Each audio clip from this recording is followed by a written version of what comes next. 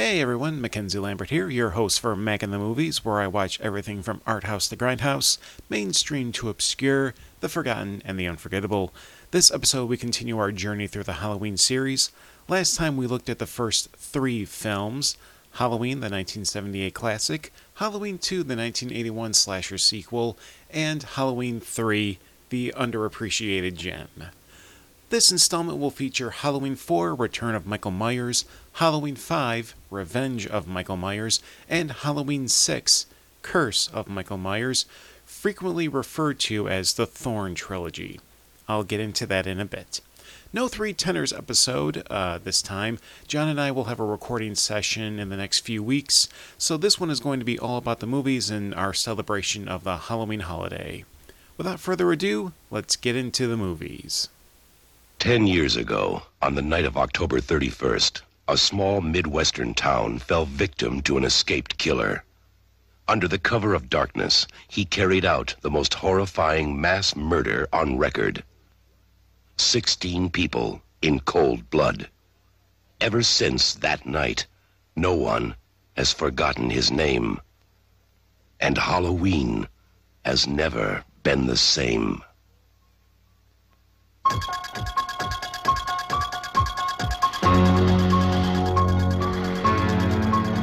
Now, Michael Myers has come home. He has returned for one more night of unholy terror. Michael!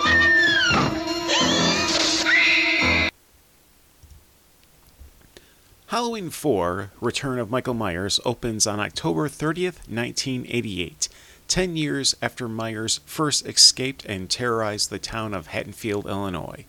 An ambulance arrives to transfer Myers, who miraculously survived being burned to death in Halloween 2. While en route to Smith's Grove, Myers breaks out and kills his ambulance escorts. The next day, Halloween, Dr. Sam Loomis arrives at Ridgemont Federal Sanitarium and chews out the staff for their ignorance. Dr. Loomis, joined by Dr. Hoffman, find out about the wrecked ambulance. Loomis knows Michael is heading back to Haddonfield. Michael is back to Haddonfield and is quick to start stalking his niece, Jamie Lloyd. Jamie is the daughter of Laurie Strode, who died in a car accident. We see the evolution of the bond between Michael and Jamie. When Michael finds his mask, Jamie finds a clown costume similar to the one worn by Michael when he stabbed his sister. Soon, Michael terrorizes Jamie with only Jamie's sibling, Rachel, along with Dr. Sam Loomis and local Sheriff Ben Meeker to protect her. Adding to the chaos is a mob of drunken rednecks who are out to hunt down Michael. Halloween 4 was a result of the backlash of Halloween 3's Season of the Witch and the demand for Michael Myers to come back. Was the product we got worth it? With regards to this film, just barely. Halloween 4 is as basic a slasher movie as you can get from the late 1980s after years of Friday the 13th and Nightmare on Elm Streets. Halloween was late to the party and had minimal to offer. The film came out in 1988. By this point we had the likes of Evil Dead 2, Reanimator, Return of the Living Dead, Demons, Nightmare on Elm Street 1, as well as 3, The Dream Warriors. Jason Voorhees died and came back as a zombie, which was immediately followed by him facing off against the girl with telekinetic powers. What could Halloween offer by this point that would move the needle? From what I saw, very little. One of my biggest grievances with the film was the fact that Michael Myers and Dr. Loomis were brought back with pretty much no explanation. We saw these two blown up in a hospital. No one is surviving that. Yet here these two are. This is the exact same problem I have with Bride of Reanimator with the return of both Herbert West and Dr. Hill. But I'll come to that once I cover the Reanimator films. Oh, and let's discuss that misleading poster and box art. The mask is the classic Captain Kirk mask, which wasn't used in Halloween 4. You can also see the Wallace house from the original film Halloween behind Michael. That doesn't appear in the movie either. The hopes and expectations of Myers fans were preyed upon for the hopes of quick box office money. Dwight H. Little took over the directorial duties of the film. Halloween 4 was the first film of note in his filmography, however he would garner some mainstream credits, with Phantom of the Opera with Robert Englund in the title role, Marked for Death, probably my favorite Steven Seagal movie, Rapid Fire with the late Brandon Lee, and the 2010 film adaptation of the video game Tekken. Scoring the film fell on the shoulders of Alan Howarth. Howarth was a frequent collaborator with John Carpenter through the 1980s. He worked with Carpenter on 7 films, including Escape from New York, Christine, Big Trouble in Little China, and They Live. He also worked on the sound design for some of the biggest films of the 80s and 90s. Raiders of the Lost Ark, Poltergeist, Army of Darkness, Bram Stoker's Dracula, The Mask with Jim Carrey, Stargate, Hunt for Red October, The Man's a Legend in the Field. Danielle Harris made her film debut as Jamie Lloyd. She carries the film with a great energy for an 11-year-old who easily passes for an 8 or 9-year-old. She sells the terror of having this unstoppable monster and the vulnerability of being in that situation. Harris would make a name for herself appearing in Don't Tell Mom the Babysitter's Dead, the TV series Roseanne, Free Willy, Nickelodeon classic The Wild Thornberrys, some of the Hatchet films, and the underrated Stakeland. Donald Pleasence returns as Sam Lewis, and he just goes off the rails the whole time. For a guy who was in an explosion, the minimal damage on his face and hands is pretty impressive. At least Michael was bandaged from head to toe. Stuntman actor George Wilbur took on the role of the Shape, aka Michael Myers. Wilbur is clearly not as lean as either Nick Castle or Dick Warlock, but I chalked that up to Myers being immobile for a decade, which should have deteriorated any muscle tissue, but then again, I'm probably thinking too much over this. This won't be the last time he pops up as Myers. The man has an amazing list of stunt credits to his name, going all the way back to the original Planet of the Apes, through to the William Girdler classic Grizzly. He was in Escape from New York, Star Trek II Wrath of Khan. He did stunts for both Ghostbusters and Ghostbusters 2, Die Hard, Silence of the Lambs, even Suburban Commando, and that's just a tip of the iceberg. Ellie Cornell showcases, as the sister to Jamie, Rachel. During the manic third act, she shows her resourcefulness in helping Jamie evade Michael. The same year she played Rachel, she was a reporter in the cult classic Married to the Mob. Aside from the softcore series Femme Fatales, she would appear in the Uwe Boll movie adaptation of House of the Dead. The supporting cast is filled to the brim with cult cinema legends, which was a highlight for me. Sasha Jensen was Rachel's boyfriend Brady. This was years before his hilarious performance as Don in Dazed and Confused. Carmen Philippi had the bit part of Reverend Sayer. Philippi previously appeared in Pee-wee's Big Adventure and Beetlejuice. He would follow up Halloween 4 with Wayne's World, Ed Wood, and The Wedding Singer. Gene Ross was Earl, the head of the Redneck Posse hunting down Myers.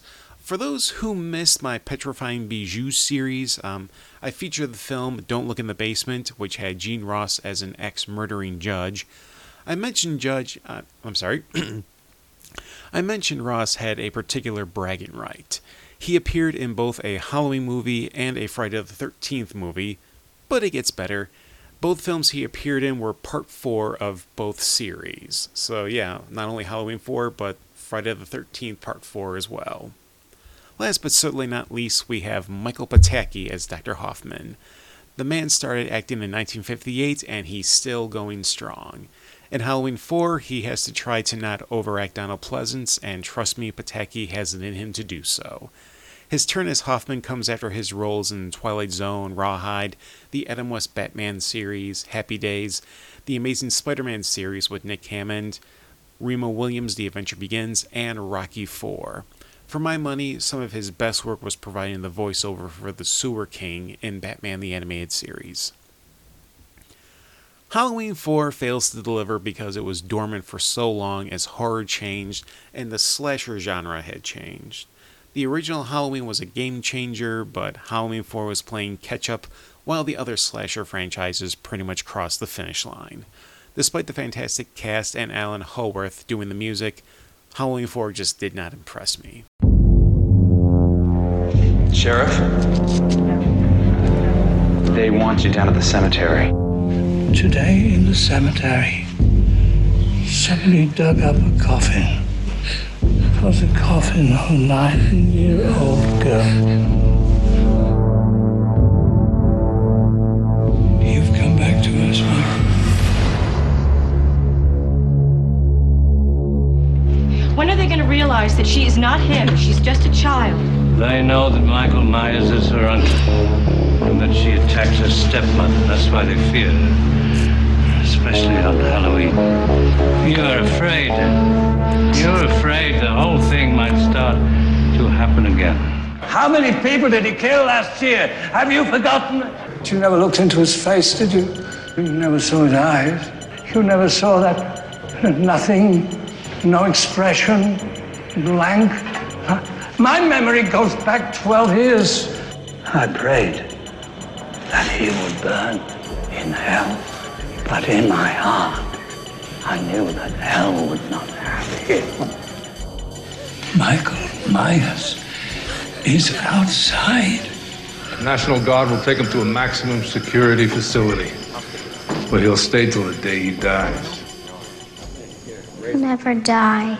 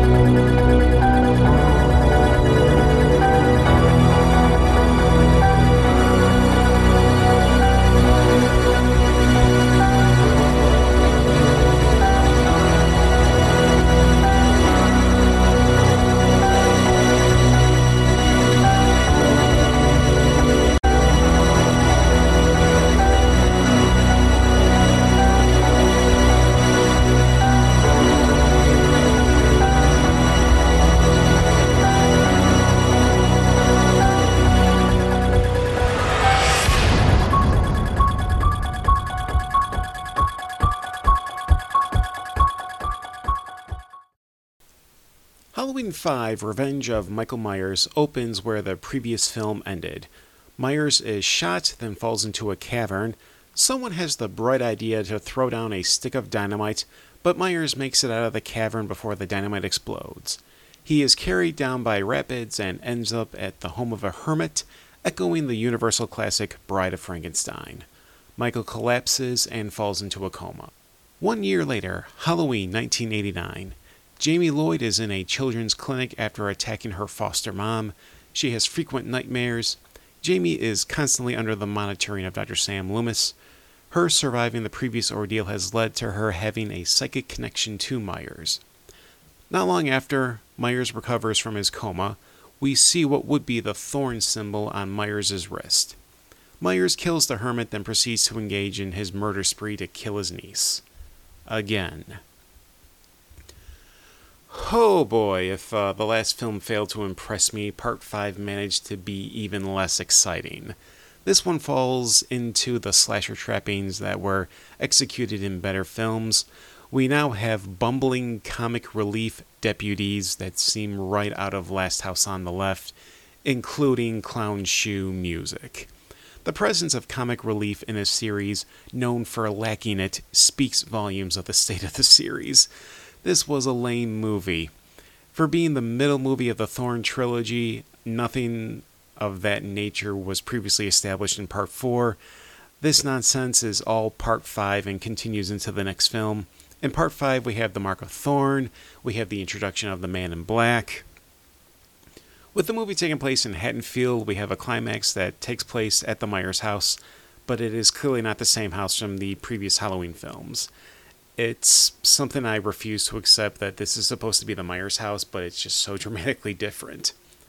Swiss director Dominique Othenin-Girard, if that's not how it's pronounced, I apologize, handled the directing responsibilities. I honestly can't say I'm familiar with his work in general. This film and The Omen Part 4 are the only films from his career that I remotely recognize. Alan Howarth returned to provide the music score.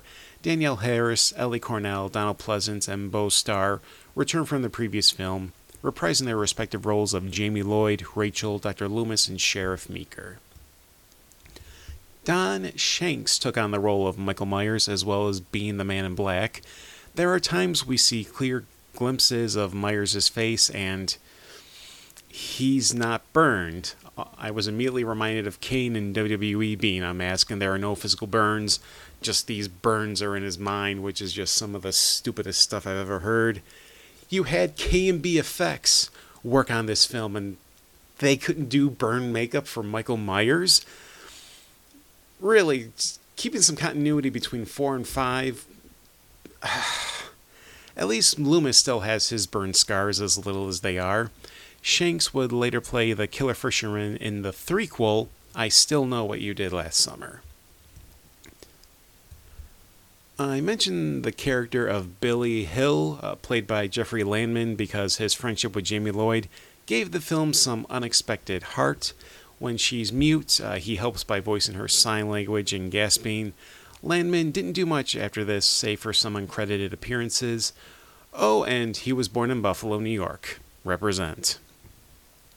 Wendy Kaplan was annoying at first at Tina, yet she ends up being the protector for Jamie. She steps up, sacrificing herself to buy Jamie and Billy time to escape. Good on her. Can't really blame her for her performance, that's just how she was directed to be. In a small role there is Troy Evans as Deputy Charlie. That pudgy face and signature crew cut is unmistakable. The man's been involved in Twin Peaks, he was in Under Siege, Demolition Man, the miniseries for The Stand, Ace Ventura Pet Detective, The Frighteners, Fear and Loathing in Las Vegas. He's a good, reliable character actor. Halloween 5 managed to be worse than Halloween 4. Same pitfalls that plagued the last film. It's a typical slasher film, but lacking the fun of the Friday the 13th series at this time, or a magnetic personality of Robert Englund's Freddy Krueger. It doesn't try to stand out or be different. I am beginning to question how people speak so highly of this franchise when what I'm seeing is not that good. Every legend is based on fact. Every myth is grounded in truth. For 17 years, the town of Haddonfield, Illinois, has been haunted by a night when evil roamed the streets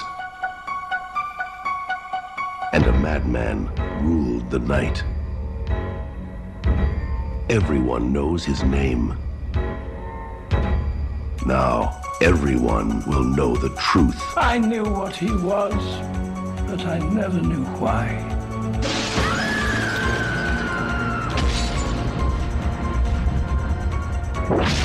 Halloween 6, the origin of Michael Myers.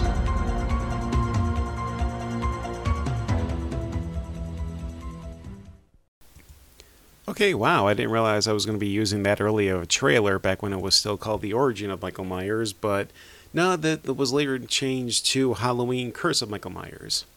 Alright, Halloween 6, Curse of Michael Myers opens on October 30th, 1995, 6 years after the events of Halloween 5, Revenge of Michael Myers. We see Jamie Lloyd is in labor with child. Right off the bat, we have to remind ourselves that this is a 15-year-old girl who was impregnated against her will and forced to carry her child.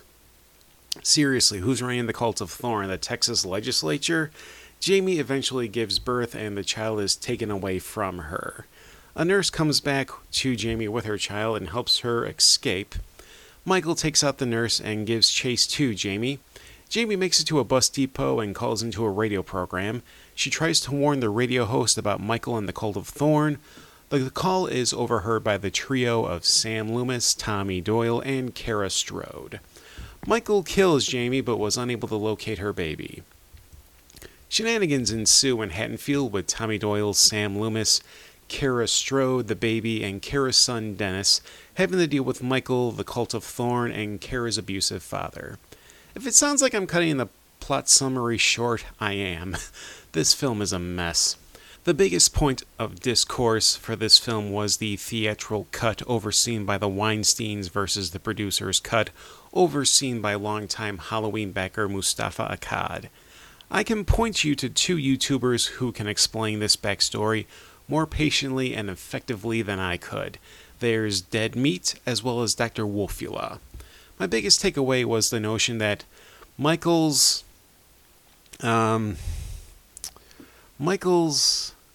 seed was used to impregnate Jamie. The uncle and the niece had the baby. Did Vince McMahon write this? Halloween 6 Curse of Michael Myers thankfully ends the Thorn duo of films. I am not counting Halloween 4 as part of this trilogy since there is not a single hint or mention of the Thorn Society in that film. None of the writers from Halloween 5 returned to help write Halloween 6, the douchebags. They set up all these elements and don't have the decency to piece everything together themselves. Overall, the film is another generic slasher going through the motions. There's no energy. Alan Howarth's original score was dropped in favor of dated 90s rock. Even the gore is unimpressive, save for a head explosion that can't compare to Scanners, Chopping Mall, or even Evil Dead 2. This film has one good idea in that the Halloween holiday was banned for 6 years, fitting with the disappearance of Michael and Jamie. With the return of the Halloween celebration, there could have been some town that dreaded sundown vibes, as people cautiously try to reclaim a sense of normalcy with the Halloween holiday. Yet, not much else was done with it. The movie exemplifies the staleness plaguing the horror genre that would receive a much-needed fire under its ass thanks to Wes Craven's Scream. Joe Chappelle handled the direction of the theatrical cut. Chappelle would move on to greener pastures after this mess. Phantoms, which became a meme unto itself thanks to Jay and Silent Bob Strike Back. Numerous television, including CSI Miami, Fringe, and Chicago Fire. Donald Pleasence returns, and clearly he is in ill health, but credit where credit is due, he came through during the production. He passed on during post-production, and the film was dedicated in his memory. The man deserved a better film to close out his career on. According to multiple sources, director Joe Chappelle edited out many of Loomis's scenes because he found Donald Pleasence to be quote-unquote boring. What an asshole. Paul Rudd made his feature film debut with Halloween 6, but the film was released after Clueless. Rudd was apparently embarrassed by this film and asked to be credited as Paul Stephen Rudd for the theatrical cut, but kept his name no name for the producer's cut. We all know Paul Rudd. We all love Paul Rudd. Personally, he's the reason I'm stoked for Ghostbusters Afterlife. You keep being you, Mr. Rudd. Marianne Hagan took on the role of Kara Strode. She was on the receiving end of some body shaming by the Weinsteins for being seen as too skinny, confirming they were scumbags for a long time. Hagan would later appear in Stakeland. She appeared frequently on television, having the bragging right of playing 6 different characters throughout the Law & Order series and spin-offs. Mitchell Ryan plays Dr. Wynn, who turns out to be the man in black that busted Myers out of jail in 1989. Without a doubt, one of the most anticlimactic reveals of all time. It would have helped to introduce this character, 2 movies ago. The man has been in his share of classics. Friends of Eddie Coyle, if you haven't seen it, it is an amazing Boston-based crime drama with Robert Mitchum. High Plains Drifter, Magnum Force, Lethal Weapon, and Grosse Point Blank. George P. Wilbur returns to play Michael Myers, still as cushiony as ever. Michael Lerner was used as a stand-in for the reshoots. Both lack the menace of either Nick Castle or Dick Warlock. J.C. Brandy was in the thankless role as the 15-year-old Jamie Lloyd. She was hired because the Weinsteins weren't willing to pay for Danielle Harris to come back. Once again, the Weinsteins are scumbags. Halloween 6 continued the downward spiral of the series, so much that the next film, Halloween H2O, retconned the previous films. So, holy crap, how many times has this series hit the reset button before they just decide to pull the plug? And that wraps up this episode of Mac in the Movies. I'm going to be honest, I'm questioning the taste of many on social media. People act like these are good movies. Poll after poll, usually created by a Twitter fan of the Halloween series, pits the Halloween franchise against the likes of Friday the 13th, Nightmare on Elm Street, Evil Dead, Reanimator, and others, and yet Halloween wins regularly. I mean, no surprise given who's putting up the poll, but you are all just absolutely wrong. These movies were so good, apparently. Even Miramax had to disown them, retconning the series for the first time with Halloween H2O. Speaking of Halloween H2O, next time we finish up the Halloween journey, I'll be reviewing Halloween H2O, Halloween Resurrection, and the second retcon, the Halloween film from 2018. Like I said previously, no Rob Zombie films. However, I may catch Halloween Kills next week, since they're bringing back so many of the original film's cast. Seeing Charles Cyphers back definitely caught my attention. I'll probably get a ticket for a weeknight showing, so I won't have to deal with the crowds. If you like this content and want to see the program grow, spread the word of these episodes. Elevate the show beyond one of the best kept secrets on the internet. I have a PayPal and Venmo as tip jars. Support the media you watch and listen to. Chip in $1 or $2. You can find me on Facebook, Twitter, Instagram. I also have content up on YouTube again. Until next time, this is Mackenzie Lambert for Mac in the Movies, signing off.